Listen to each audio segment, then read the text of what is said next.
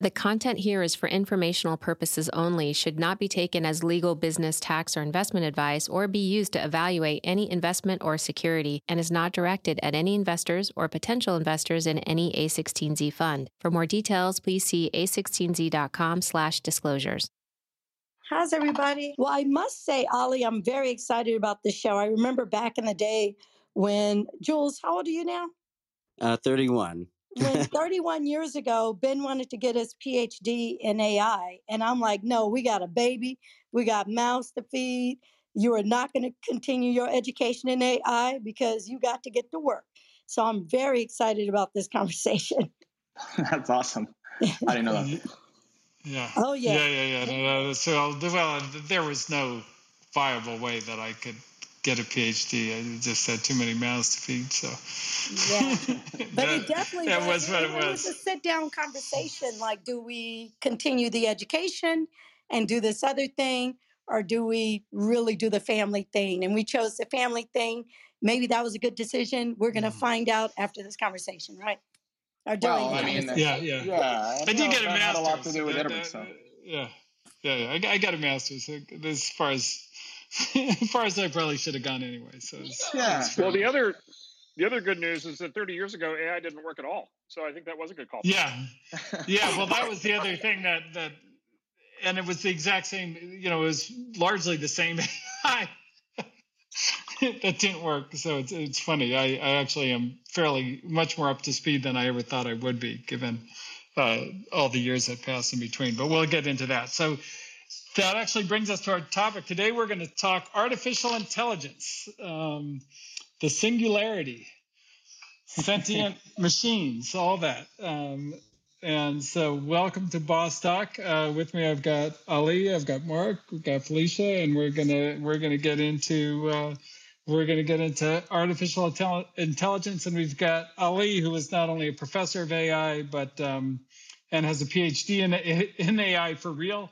Not just a story about how he didn't get one, and then also is the founder CEO of Databricks, one of the most successful AI kind of infrastructure companies in the world. And so let's start, Ali, with when we say artificial intelligence, like, what does that mean? What is that's AI? complicated.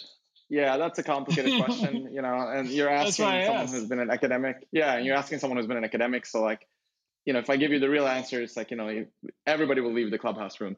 But look, it's meant many different things over the years. When we started Databricks, AI actually meant robotics and those kind of things in 2012. It didn't mean the same thing as it means today. Today, people also include machine learning and all those kind of things underneath it, So I'm not going to give like some academic definition of it. But what we do at Databricks is we focus on taking massive amounts of data and doing predictions based on those. And when we say AI, that's what we're referring to. Other people might mean other things, but taking massive amounts of data and doing predictions on that data using, frankly speaking, really advanced statistics. Yeah, and it's simple, but in a way, it's profound in that. We have a partner, Chris Dixon, who kind of describes it as, in software, we always had this tool, which was sort of procedural programming, sometimes functional programming or other kinds of things. But, it's kind of one tool in the software toolbox, kind of like if you think about the equivalent in math, it would be, okay, if you only had deductive logic, but you didn't have inductive reasoning, that's where we were with software. And then with AI, we added the other part. So it's kind of this whole new problem space of combinatorially explosive problems that you couldn't solve with whatever deductive reasoning. And so it is, in a way it's simple, but it's very powerful. What really happened? Ben, what happened is, the true story is the folks that are working on artificial intelligence for years and years and years, they were kind of obsessed with how does the kind of human brain work, and human brain has a bunch of biological facts. Model. Yeah, well, the brain has a bunch of facts, and we do deductive reasoning on it, right? So there's this whole thing of like, how do we build something that can do that kind of deductive reasoning? Knowledge-based systems were built, and logic-based programming, and logic was an important, like mathematical logic, philosophy, all that was super important. And actually, I did a bit of that in my PhD in the early days. But that's the kind of AI that never actually worked. They never really got great results. Certainly the kind of things that like impress everybody today when we think machine learning AI, none of that was that. Meanwhile, there were these guys that were sort of doing statistical techniques. They were using just statistics on data to find patterns. They weren't actually usually considered real AI. In fact, in many academic departments, they were kind of shunned, and they were like in the statistics departments. And statistics. And this is the machine. This is the origins of the machine learning discipline. Exactly. And it was, they were sitting in statistics department. They were not considered real AI, right? Mm-hmm. The real cool AI were the people that were actually doing this deductive stuff. These guys were just, looking at using statistics on data. And the statistics department weren't even like really necessarily part of the mathematics department. So it was not the cool kids. But the guys who were doing this logic-based, let's, reproduce how human mind thinks, they kind of had a really hard time getting any good results.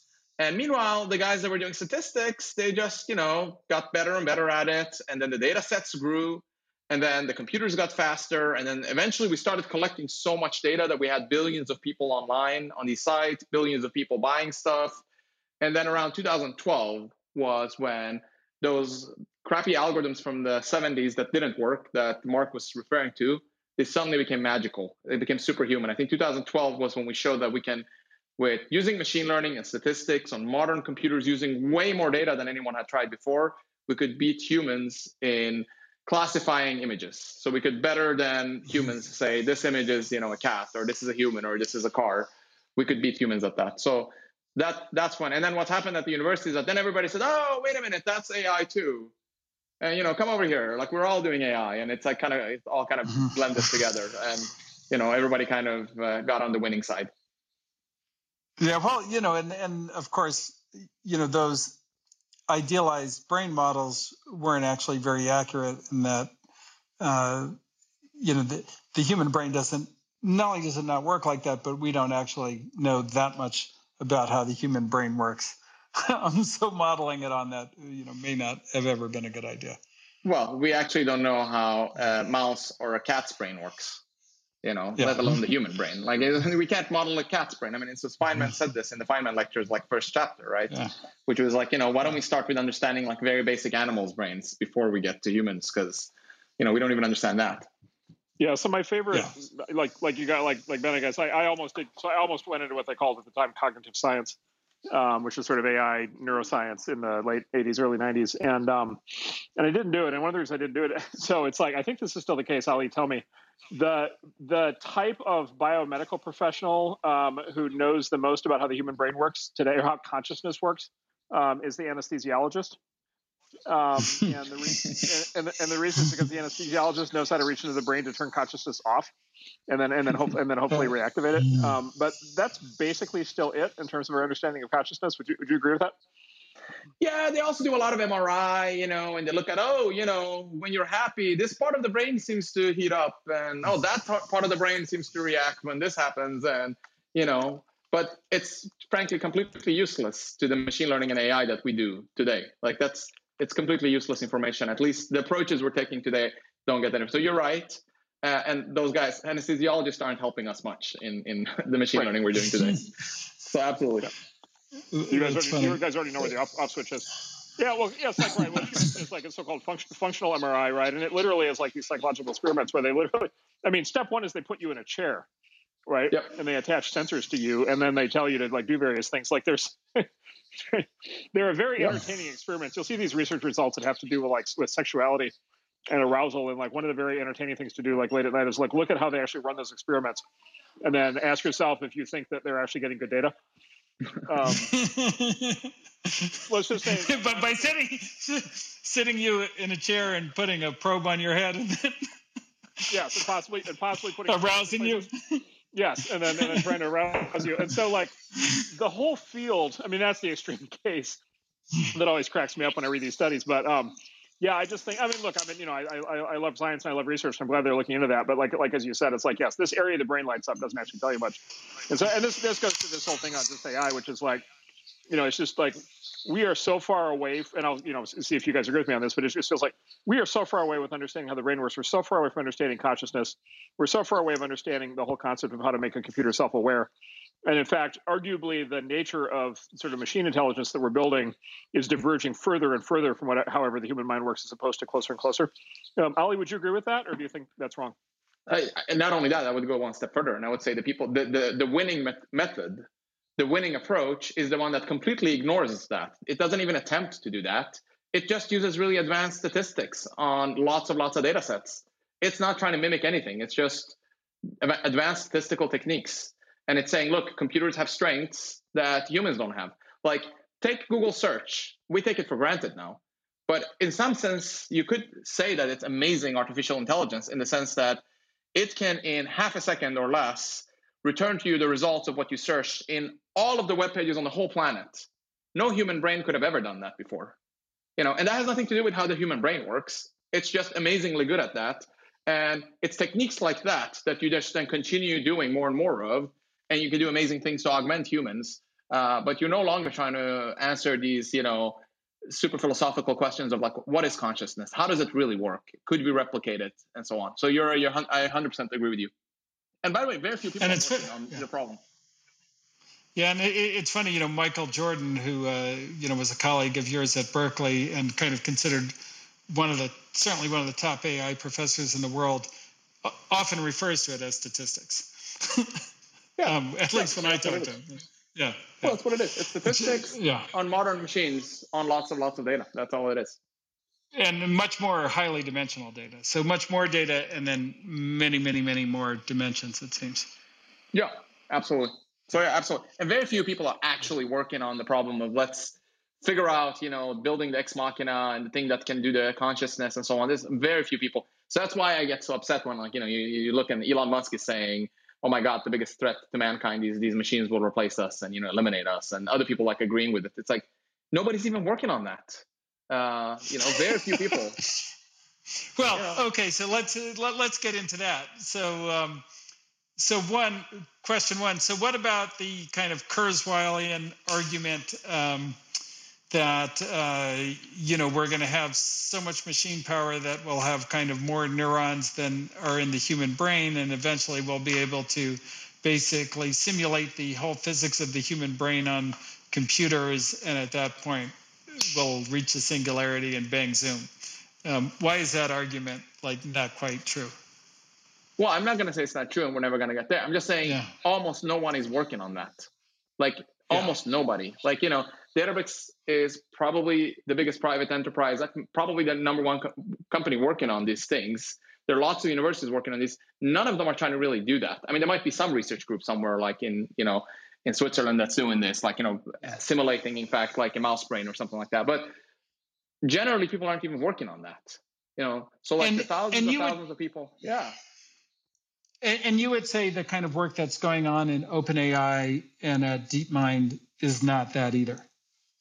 No, not at all. It's very structured problems. It's very structured problems where you give it an optimize. It's basically these statistical networks where you're giving it a function that you're optimizing. You're saying, hey, optimize this function for me, and get me the optimal result. Trying to get the results to match what we saw previously, like this. That's kind of what you're doing. Or, there are fancier versions of it, like reinforcement learning. But in the end of the day, it's typically problems that are quite regulated. That's why this kind of techniques work so well on games. It's really good if you say, hey, you can only go left, right, up, down, and jump. And here's a score in the up to the right. Maximize that score. Maximize that score. Do these techniques and learn how the moves are and maximize that. But if you say, hey, have a conversation here on Clubhouse, and just creatively figure out where to take it and make it as fascinating as possible. It doesn't understand. It can't comprehend or have judgment or understand the context, those things. So very few people are working on those things. So we may reach the singularity, but it's not because anybody is actually trying to create sentient machines. It would be purely some kind of random accident at this point. Very few people, at least at UC Berkeley, where I see the students coming in, everybody's coming in working on these statistical techniques. Nobody's working on that problem of creating the sentient machine. There are some people at Berkeley that are working on, if we one day came up with sentient machines, how would we, stop that? which I find kind of interesting. Like it's like the hypothetical of, oh my God, if that happens, what would we do about it? There are some people doing research on that, but I don't know anyone who's actually working on the problem of let's create sentient machines that can replace us. Okay, so Elon Musk, Bill Gates, Sam Altman, all these guys are very smart. Why do they keep trying to scare people with this singularity talk then, if nobody's actually working on it? Well, I don't know. I mean, I find it super funny when they say that. It's like, we have like climate change, you have people dying in wars, like, and they're worried about like, hey, what if someone actually, what if we get to the singularity, And then you're like, well, but nobody's working on it. The probability of like this, that's not going to, like, there's no evidence that would ever happen. They're like, yeah, but what if? It would be so devastating. It would be the end of everything. So even if the probability is almost zero, but the consequences are so extremely bad when you multiply those two, shouldn't we just spend some time thinking about it? And I think of it as navel gazing. I also think those people that you mentioned, they're different. Not all of them agree. I think some of them are actually just wrong. And I think others are a little bit more nuanced in that they're saying that the machine learning we're doing today can be used in nefarious ways, which that I can agree with. It could be used. What we have today, right, in warfare, in other situations, definitely could be used in malicious ways. And that could be a big threat to mankind. Yeah. Well, give us an example of that. Like, how would you use how would AI go badly wrong in a kind of either a physical or a cyber warfare scenario? I mean, look, just hypothetically speaking, it's not hard to create a drone that can identify certain types of people and eliminate them. Yeah. Right? I mean, you can just using it as an automated weapon, taking out all human judgment. Yeah. You can just say, like, in that city, make sure that you eliminate all the people that fit this particular profile. You could build that today with the existing technology. You could probably have built that 10 years ago, in fact. And, if someone wants to do that, that's terrible. So that's the AI ethics, more so than the machine deciding what it wants to do. Yeah, absolutely. Now, could that go wrong and the algorithm gets wrong and then it doesn't even, destroy the humans that you wanted by, error in software? Yes. Just like there are examples of radiation machines that killed people by radiating 1,000 times more than they were supposed to because of a software bug 30 years ago. Yeah. Got it. Interesting. So, okay, well, let's kind of get down to like a little bit more practical matter. So when you started this big AI company, like, why'd you start it given that, kind of the big companies, Facebook and Google and so forth, had these such massive AI investments and, kind of clearly had huge leads and in particular, like big leads on the data? Like, what motivated you guys to start this company and think it was going to be a business? Yeah, look, actually, it was kind of shocking. When you go back to 2008 and 2009, we were working with these companies. It's not the case that the rest of industry actually was doing AI. And AI was actually considered robotics at that time, or, it wasn't considered machine learning necessarily. These companies were doing machine learning, but the general public was not aware of it.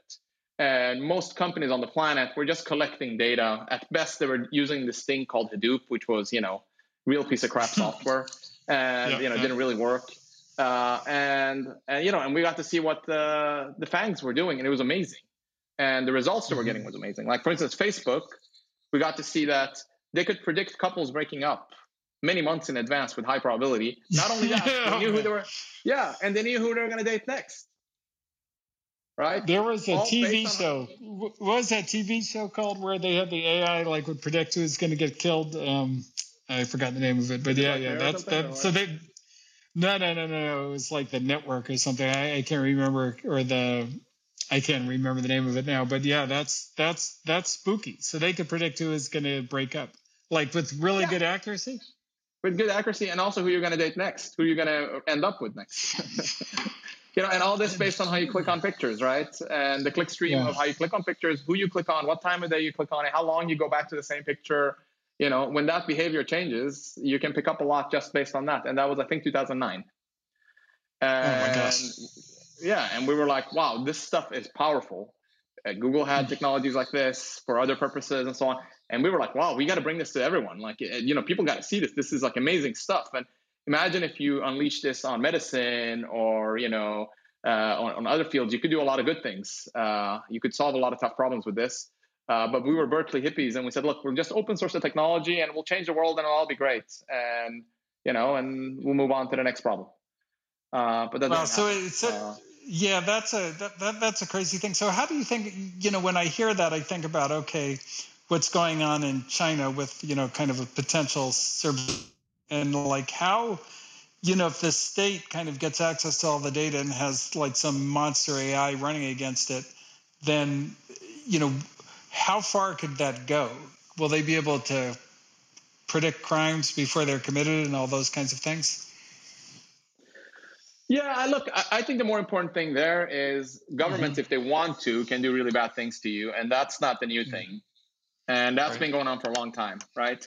And we should watch out for that. Like, if, you go back to, East Germany after the Second World War, they're tapping your phone. They do everything you're doing. And there's countries that are like that still today. So can you use AI cleverly to automate a lot of that the humans were manually doing? Listening to you and so on. Yes, you can. But I think it's a general problem. And watch everybody. Yeah. Yep, they can. But they were watching everybody in many countries. 60, 70 years ago, they were watching everybody and listening to everybody and putting people in jail. And so that's not a new thing. So we have to make sure that our governments don't do those kind of things to their populations, and other governments don't do those. I don't think AI is the crux. It's not like the AI got a life of its own and it's starting to snoop on people, and now these things are happening. Right. Yeah, no, I remember Christian Gheorghe telling me when he lived in the communist Romania under Ceausescu, they would come in to read the meter, the power meter at 2:00 in the morning. And then if you had like a record album, they would arrest you because you're not allowed to buy music in communist Romania. So it's a very different surveillance technique, but same result. Yeah, so they could be more efficient if they use techniques like that, but we shouldn't let them. So that's, I think, more of an issue of democracy. I think bad things you can do with AI can be regulated, and they're typically not new things.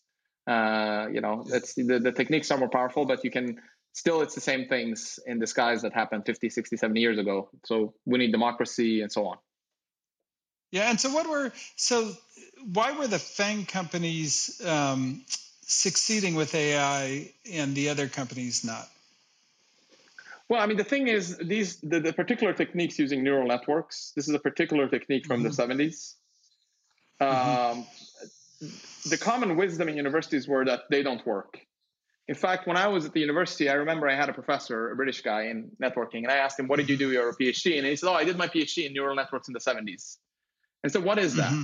And he said, don't mind. Okay, don't bother with that because it absolutely doesn't work. It was a waste of my life for 5-6 years. Whatever you do in your career, don't touch neural networks because it's like utter shit. It's like 6 years of wasted time in my life in the 70s. They just don't work. So when these FAANG companies started using actually those very neural networks, we all thought, they're full of shit. It's not going to work. That stuff doesn't work. It's well known it doesn't work. But it turned out. It was well known. Yeah. I know when I was hoping to get my PhD in AI, as Felicia remarked, I remember we had a neural network that we built that could recognize like 20 of the 26 letters in the alphabet. It didn't work at all. Yeah. So it was kind of hard to kind of accept that, these FAANG companies were saying, no, we're getting superhuman results.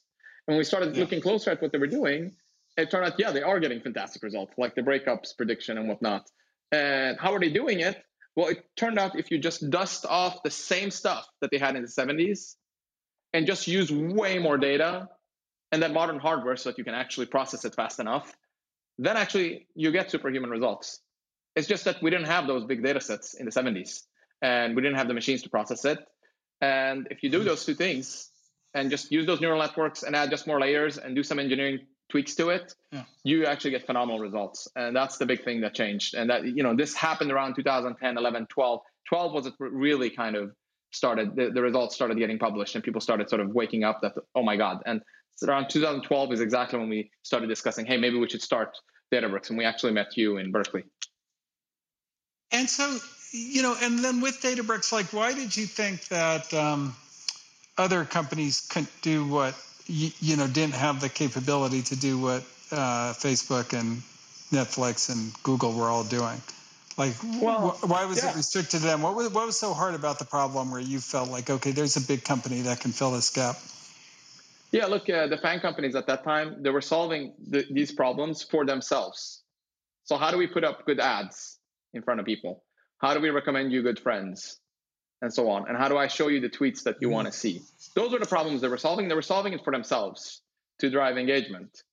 They weren't necessarily helping doctors detect if there's a cancer in an X-ray, right? So the tools they had built are not the tools that you give to a MD, PhD, right? So it just didn't work. So if you want to actually build tools that you can give to an MD, PhD who then sits and analyzes X-rays, it's a different tool set. And also the consequences are more dire. Like if you do a wrong recommendation on a tweet, or if you search for a cat, but I show you a picture of a dog, it's kind of funny, right? But if I, tell you that this is, this person has cancer and I'm wrong, or worse, don't detect it, the consequences are really dire. So it's just a different persona and a different product that's needed if you really focus on the enterprises. And they were not doing that. They were focusing on their own problems, which none of them were like life and death. It was more like around recommendation and engagement and driving more usage. And then kind of when you talk about, kind of building the right product, there is this really big tool chain for software development that's, been developed over, 30 years, from source code control and compilers and debuggers and, on and on and on and on. What is the kind of equivalent thing? Like if I have data, like what is the distance between having that data and getting to an AI model that makes great predictions? Like what is the software that's in between that? That's actually the problem. So for software engineering, when we started software engineering a long time ago in the 50s, 60s, we didn't have anything, right? It's like punch cards. Started, punch cards. And like the first language was formal translation, Fortran, and he had a little bit of abstraction, but it took a long time. Even compilers took a while before we figured out how to create them. But today, the reason software engineering happens on the planet at scale in all companies, you hire software engineers, a dime a dozen everywhere, is because there's this ecosystem that has been developed over the last 30, 40 years. That ecosystem doesn't exist for data and AI. It's emerging, but it's not there. So that's actually one of the main things we try to do at Databricks, try to help build that ecosystem. So it starts with the data, right? I said the secret sauce is the data, and you want to start with that data. And eventually, if you use massive data, modern hardware, you can get great superhuman predictions. But to go through that, you start with the data. And the data itself is something we don't have tools around. We don't have great ways to test data. We have great ways to test software, but we don't have a great way to make sure that, the data that's coming in is clean, or it's the right data. Right. We don't have great ways to detect, the data that's coming in is getting skewed, and we have issues around it. We don't have all these tooling for monitoring and testing it and creating sort of the whole ecosystem around it. So that's making it really, really hard today. And that's one of our main focus areas, to build that, to make these folks more productive. So basically what's happened today is companies then hire people that specialize on the data, and they're called data ops people or data engineers. So they hire data engineers, and they hire data ops people. This is a different title.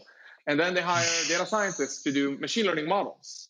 But then when you have the predictive model, you have to actually put it in production. Like if you go to Netflix.com and you get a recommendation for a movie, that recommended movie on that website is a production use case for machine learning. So, and what's the difference? What does that mean? Like what's the difference between like production and the kind of model that you train? Like what are the kind of steps that make something a production model that are hard?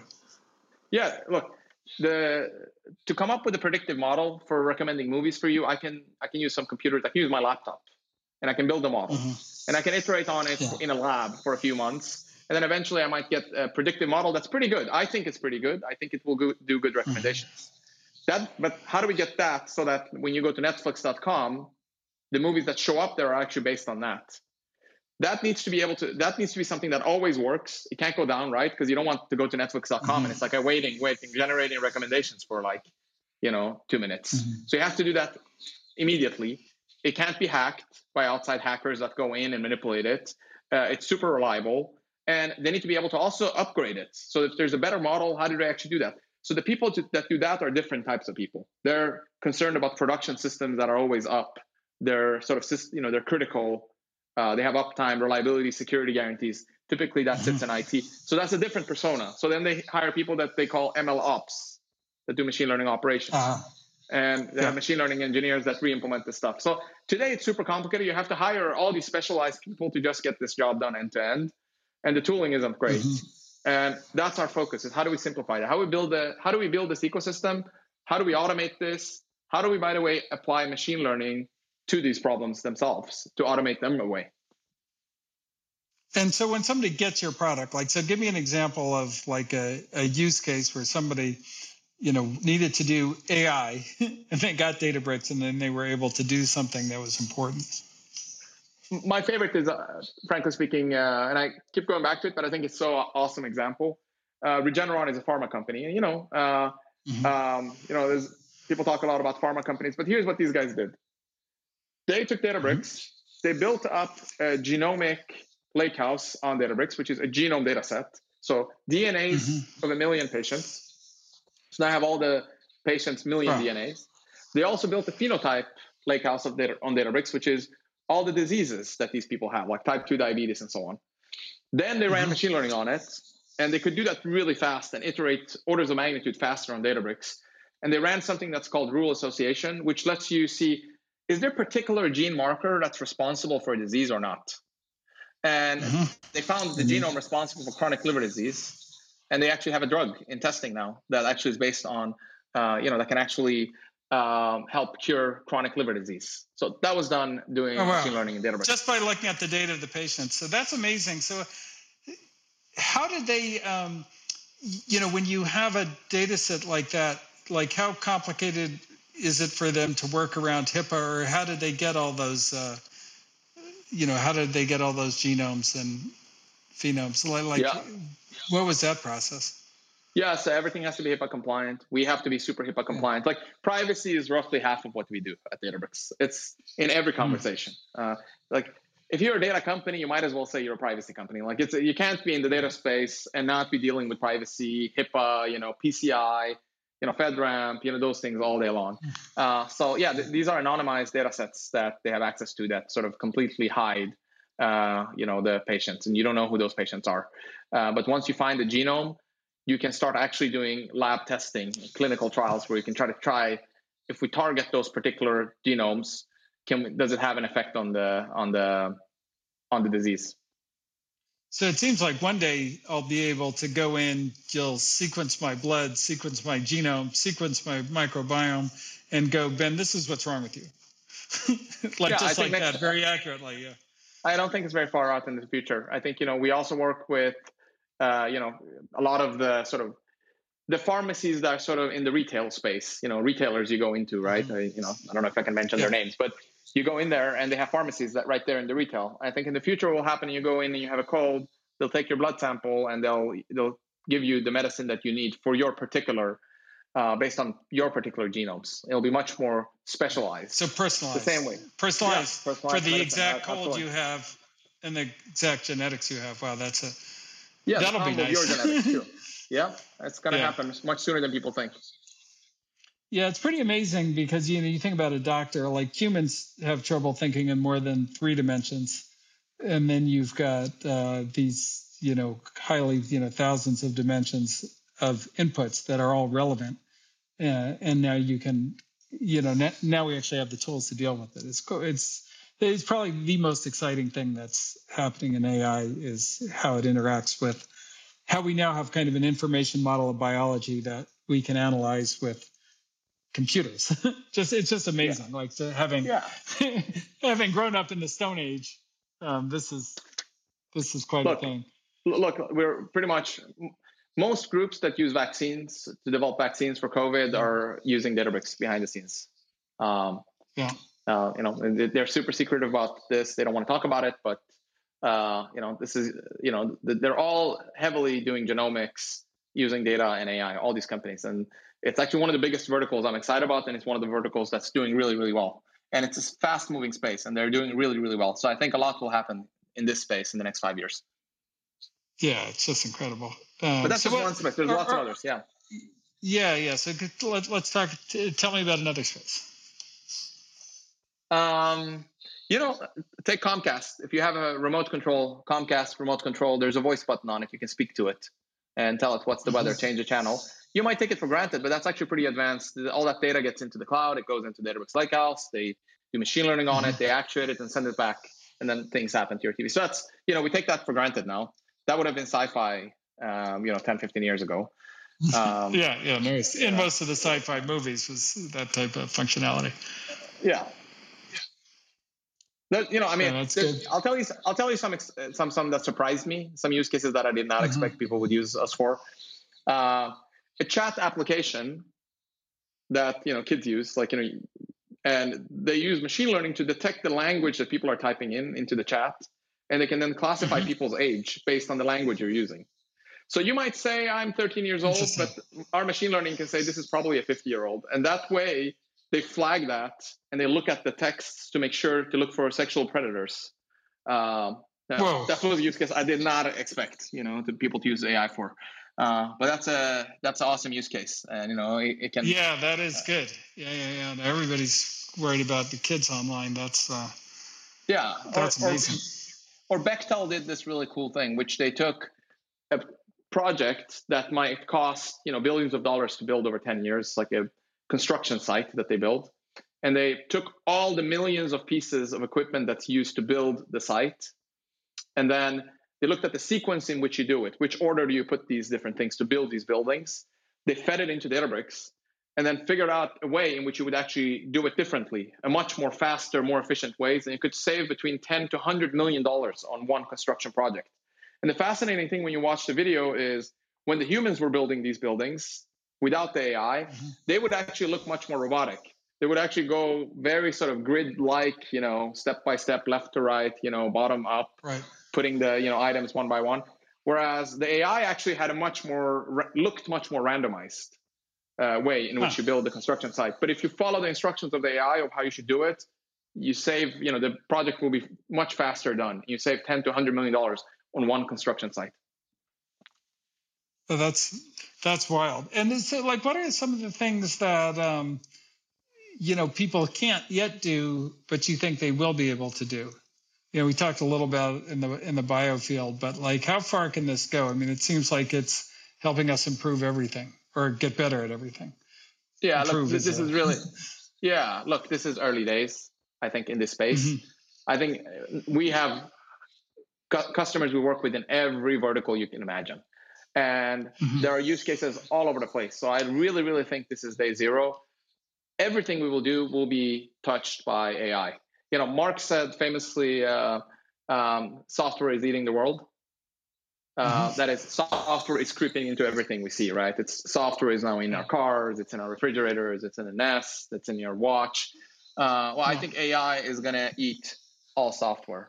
Wherever you have software, it can be done much more intelligently based on data, and all the software can become much, much more intelligent. So there's going to be use cases everywhere, and we don't know all of them yet. It's just like, now Clubhouse is a phenomenon. We didn't think of it 5 years ago or 10 years ago, but the internet enabled all these things, and there's new innovations still happening that we couldn't even have imagined. Same thing will happen with data and AI. So I don't actually know all the use cases we'll see, but they'll be everywhere. Yeah, no, that's really interesting, because one of the reasons I got into computers is I realized very early on that one thing that the thing that the early computers were best at were designing computers, better computers.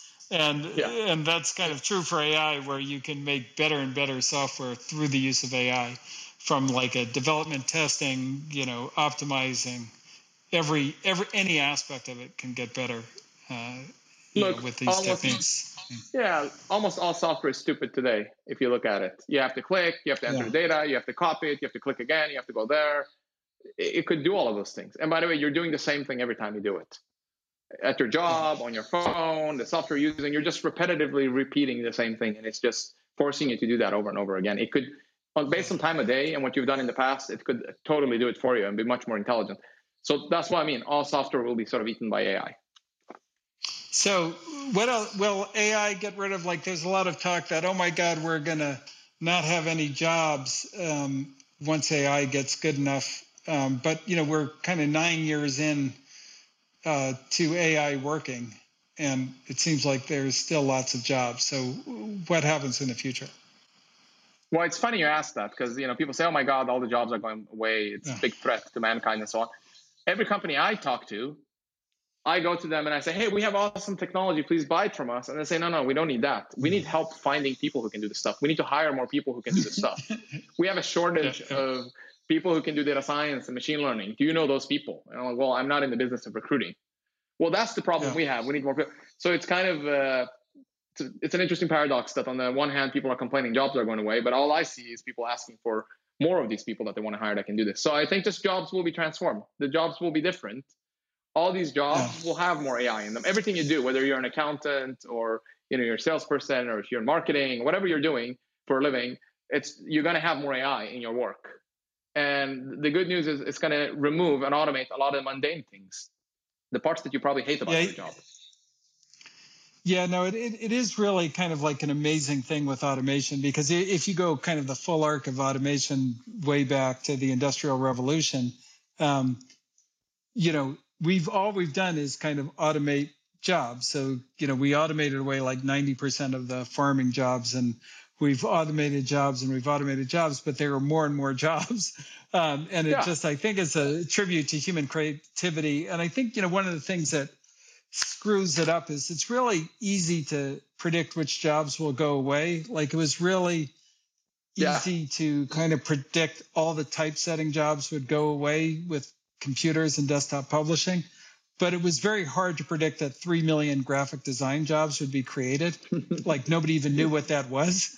And, and people forget about all the jobs that are gone. Like the refrigerator freezer eliminated the ice delivery job, which was actually quite a big job and a high employer at one time.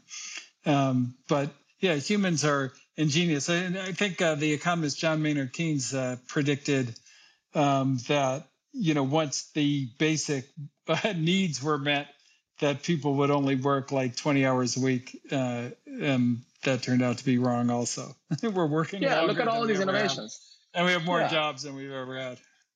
Yeah, unemployment was the lowest ever in the United States just before the pandemic, historically, right? And yet there's been all these innovations with AI, with machine learning, with computers, the data revolution, digital transformation, with PCs, with cars, trains, you name it. Still, unemployment was its lowest. I mean, here's another way to view it. Here's how I think of it. What does mankind need at the basic level? What are the basic ingredients that we absolutely need to survive, right? We need food. There's very few to survive. Right? We need education. We need healthcare. We need housing and roof over our heads. And, if you want to understand, is AI actually going to be really bad for mankind? You would look at, is it actually at the fundamental level hurting any of the basic things that we need in life? And the truth is, no, it's not hurting any of these. In fact, it can help in every one of these, right? Like education, you can automate a lot of that stuff. Healthcare, we give a lot of examples. Housing, I give the Bechtel, food, so on. So it's actually not at a fundamental level hurting anything. So then it's more of a question of how it's being used. But at the fundamental level, it's just good. Yep. No, really interesting. It's a tool for doing things kind of better, more efficiently, smarter, more accurately. It is interesting that I always feel like people should be more worried about other technologies we're delivering, like armed drones. But it's a different thing. So that's a very rosy picture of the future. But is it like, will everything get better? What about, there's inequality and, these kinds of things and kind of the balance of wealth. Does AI kind of exacerbate that or make it better, or is it neutral, or how do you think about that? Well, the AI itself is neutral, right? It's, it's, as I said, it doesn't hurt the basic needs of mankind. It doesn't hurt them, and it actually improves all of them.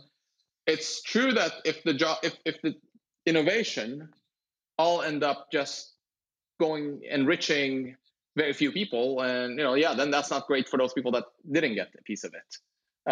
So then it becomes a wealth distribution problem, and that's a political matter. And I'm not a politician, but that has nothing to do with the AI per se. I mean, any change in society that ever happens can hurt some groups or hurt some groups.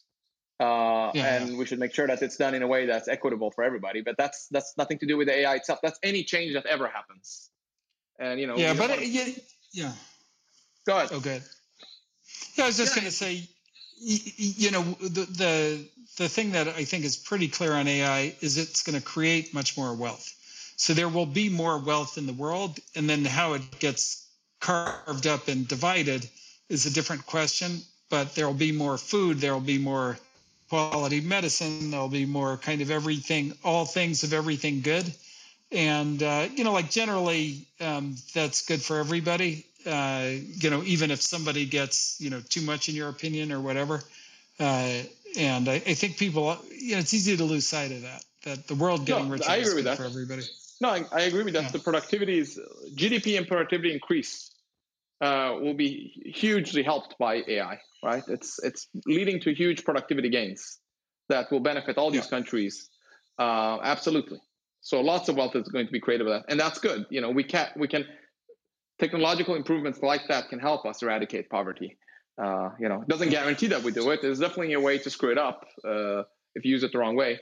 But it's definitely hugely beneficial for mankind that we actually continue the technological progress. Yeah. And so what does that look like 10 years from now? So,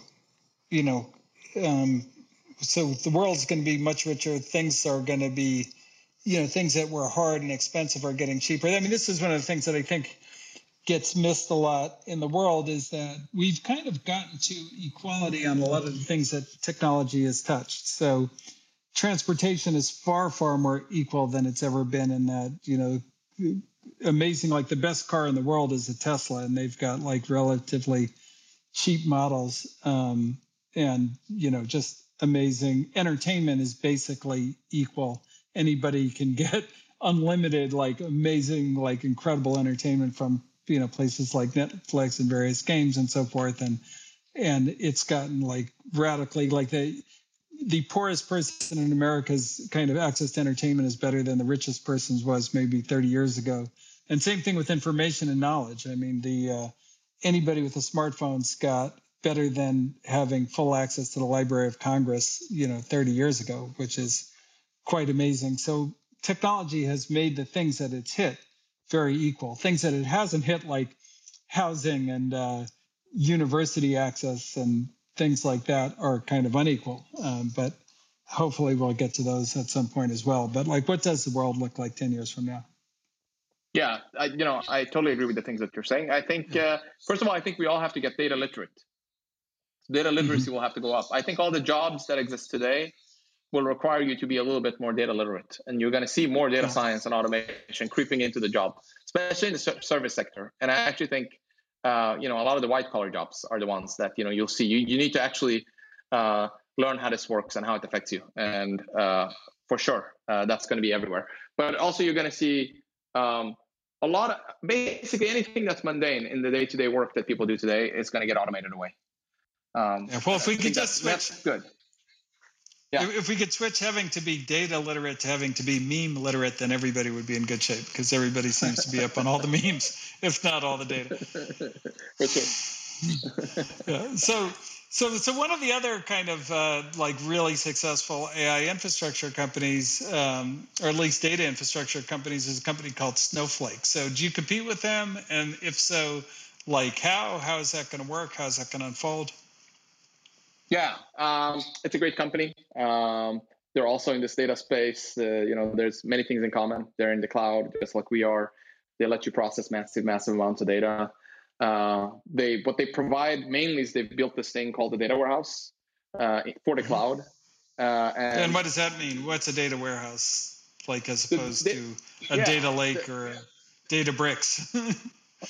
Yeah. So look, it basically means that if you could, all this data that's sitting in these databases that people built, the Oracle databases that are sitting in all these organizations, if you could take all that structured data and you could collect it in a centralized location called the data warehouse, then you could start asking questions about the data. You could ask questions about the past. You can ask, what was my revenue last week? Or how much did I sell of this product? Or how is my sales in that country versus this country? Or how is this seller doing versus that? That's called business intelligence, and that's the primary.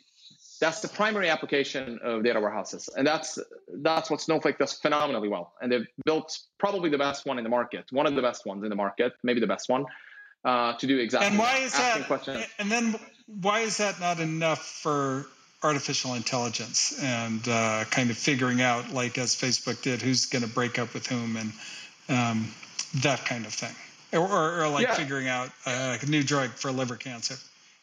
Yeah, so these are questions about the past. Those questions you mentioned are about the future. Who is going to break up with who in the future? Which customer is going to churn tomorrow? What's my revenue going to be in one quarter? What tweet should I show you right now to get your attention? That's future-looking, predictive questions. And those data sets that are for that, those are not the data sets that sit in Oracle. A lot of it is video images, audio images, text online. How you clicked. A lot of it is highly unstructured. It's really high volume. It's what people call sparse data sets. And you can't store those in actually any data warehouse today. None of them really allow you to really store it in the classic way in the data warehouse. So these data sets, almost all of it lives today in what's called data lakes, which are these really massive containers where you can just dump all of these data sets. Audio, video, and it's exabytes after exabytes. And today in the cloud, absolute vast majority of the data sits in these data lakes. And the small portions of it that's structured, but very valuable, moves into these data warehouses to ask questions about the past. But the future-looking questions, they're these kind of much more massive data sets, and the more the better. And that's just not easy to use data warehouses for that today.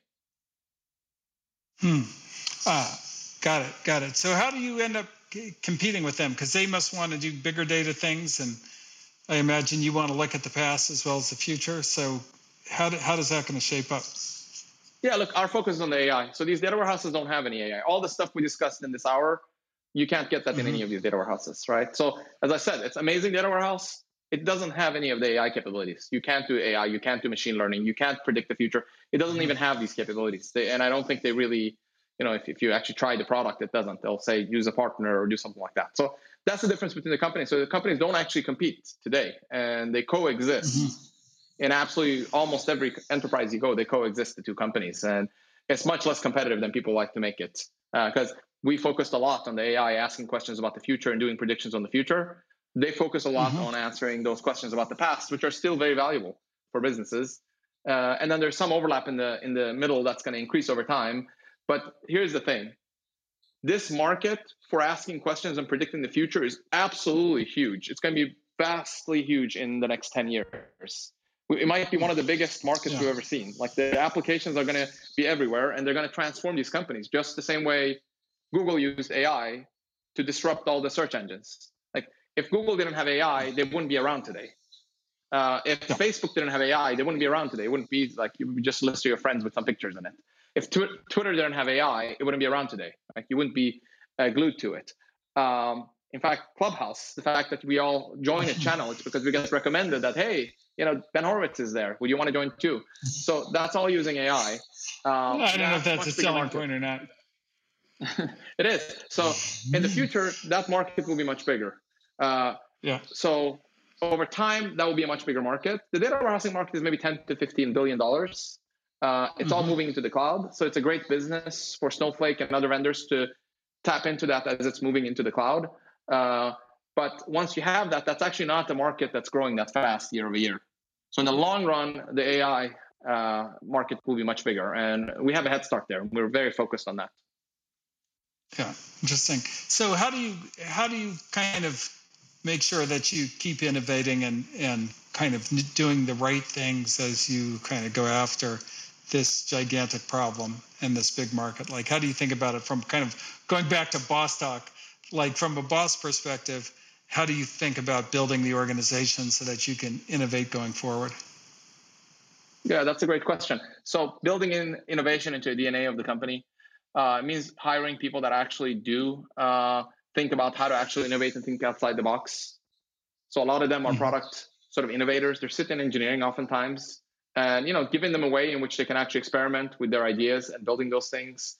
Pretty much every great thing we shipped at Databricks came out of an internal hackathon that we did. So really encouraging the engineers to think outside the box and being creative. I really mean it. Like most of our killer features were developed in hackathons by our engineers, and it was actually done by engineering. And how do you know whether you should pursue like something developed in a hackathon? And then how do you organize to go pursue that? Yeah, well, first of all, we organize our hackathons so that they happen just slightly before we plan the next quarter's work. So we take the good ones and productionize them and roll them out to the customers. But your data, I mean, first of all, it's pretty obvious. When they build really amazing things, it's pretty clear immediately. Like that's a killer feature. That's like so much easier. That's automating things. That's removing a lot of headache. That, I mean, as you mentioned earlier, right? This ecosystem there's not much there. So if you can automate it and make it simpler, it helps hugely. But we're also super data driven, right? So we're a data driven company. We do machine learning, we do predictions. So we track how people are using it. So we roll it out to a few customers and we see what the uptake is. And that's called private preview. And then we collect data and then we see how they're actually using it. It all has this metrics. We do machine learning on those metrics. We analyze them. It goes out every Friday. And then we pick up the ones that are working. And then we broaden it to more people. And then eventually it's a public preview. And then eventually you roll it out to all the customers. So we track the usage. I stare every Friday on exactly every feature. Most features that have been developed in Databricks, which ones are having uptake. So that's one. But you also need to hire the people that can actually innovate. And you need to get the best people in the market. And I think it was 2016 or 17 when we raised money from you guys from A16Z. And I remember, I think Mark asked, what's your biggest bottleneck in the company? What's your biggest challenge? And I said, it's getting the great talent. It's fighting over the right talent. And so why is that so hard? And I said, well, you're competing always with Google and Facebook. It's always Google and Facebook that's getting the best engineers. And it's hard to pay them. It's hard to compete with them. I think Mark said, well, you should just become one of them then. And then he said something like, FAANGDB, haha. And then he paused a few seconds and I said, you can do it. You can get there. You're close enough that you can get all the way there. And frankly speaking, that kind of encouraged us to go back and say, yeah, how do we compete head to head? How do we get the best talent on the planet? And the first thing we realized is, we got to pay up.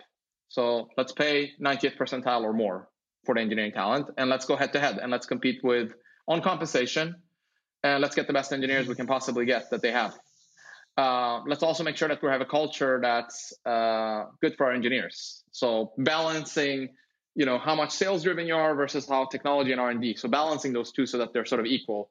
Larry Page always had this thing. Don't make sure that sales doesn't become way bigger than engineering. Trying to balance those two so you have a balance of those two.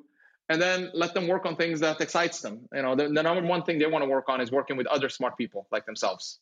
So if you get the flywheel of really smart, intelligent people that are innovative, they want to work with other people that are like that. So that becomes a flywheel on its own. Open source project is another great way. All the big forward tech digital native companies in Silicon Valley, they double down on open source technology and they do a lot of open source work. We do that too, and that's also great. So it's another way to capture a lot of talent. So do all these things and make sure that it's a great place for them to come and innovate. The final thing is we cheat. So many of us are faculty at these universities and we work at these places. So, we pick the best talent as they come out. So we know who the best folks are. So the, future genius kids, we try to hire them as soon as possible, early on. So that's another thing that we do. So it's super important for us to do this well, because frankly, the software we have written today doesn't really matter. It's a software that will exist in 10 years. That's going to be much more important than what exists today. And that's the software that those engineers and the innovators will create in the next decade at Databricks. So we've spent a lot of energy thinking about that. So, some of them are still undergraduates at UC Berkeley, I guess. Yeah, we try to work with them early. All right, well, we're right up on the hour. So thank you, everyone, for joining us on this week's episode of Boss Talk. We enjoyed talking. I hope you enjoyed listening. Thank you to Felicia and DU and Jules and everybody and Chris who came up and talked and helped us get the room started. And we will see you next week. Thanks so much. Yeah, thanks everybody. Thanks Ben, Felicia, and everyone, and Mark.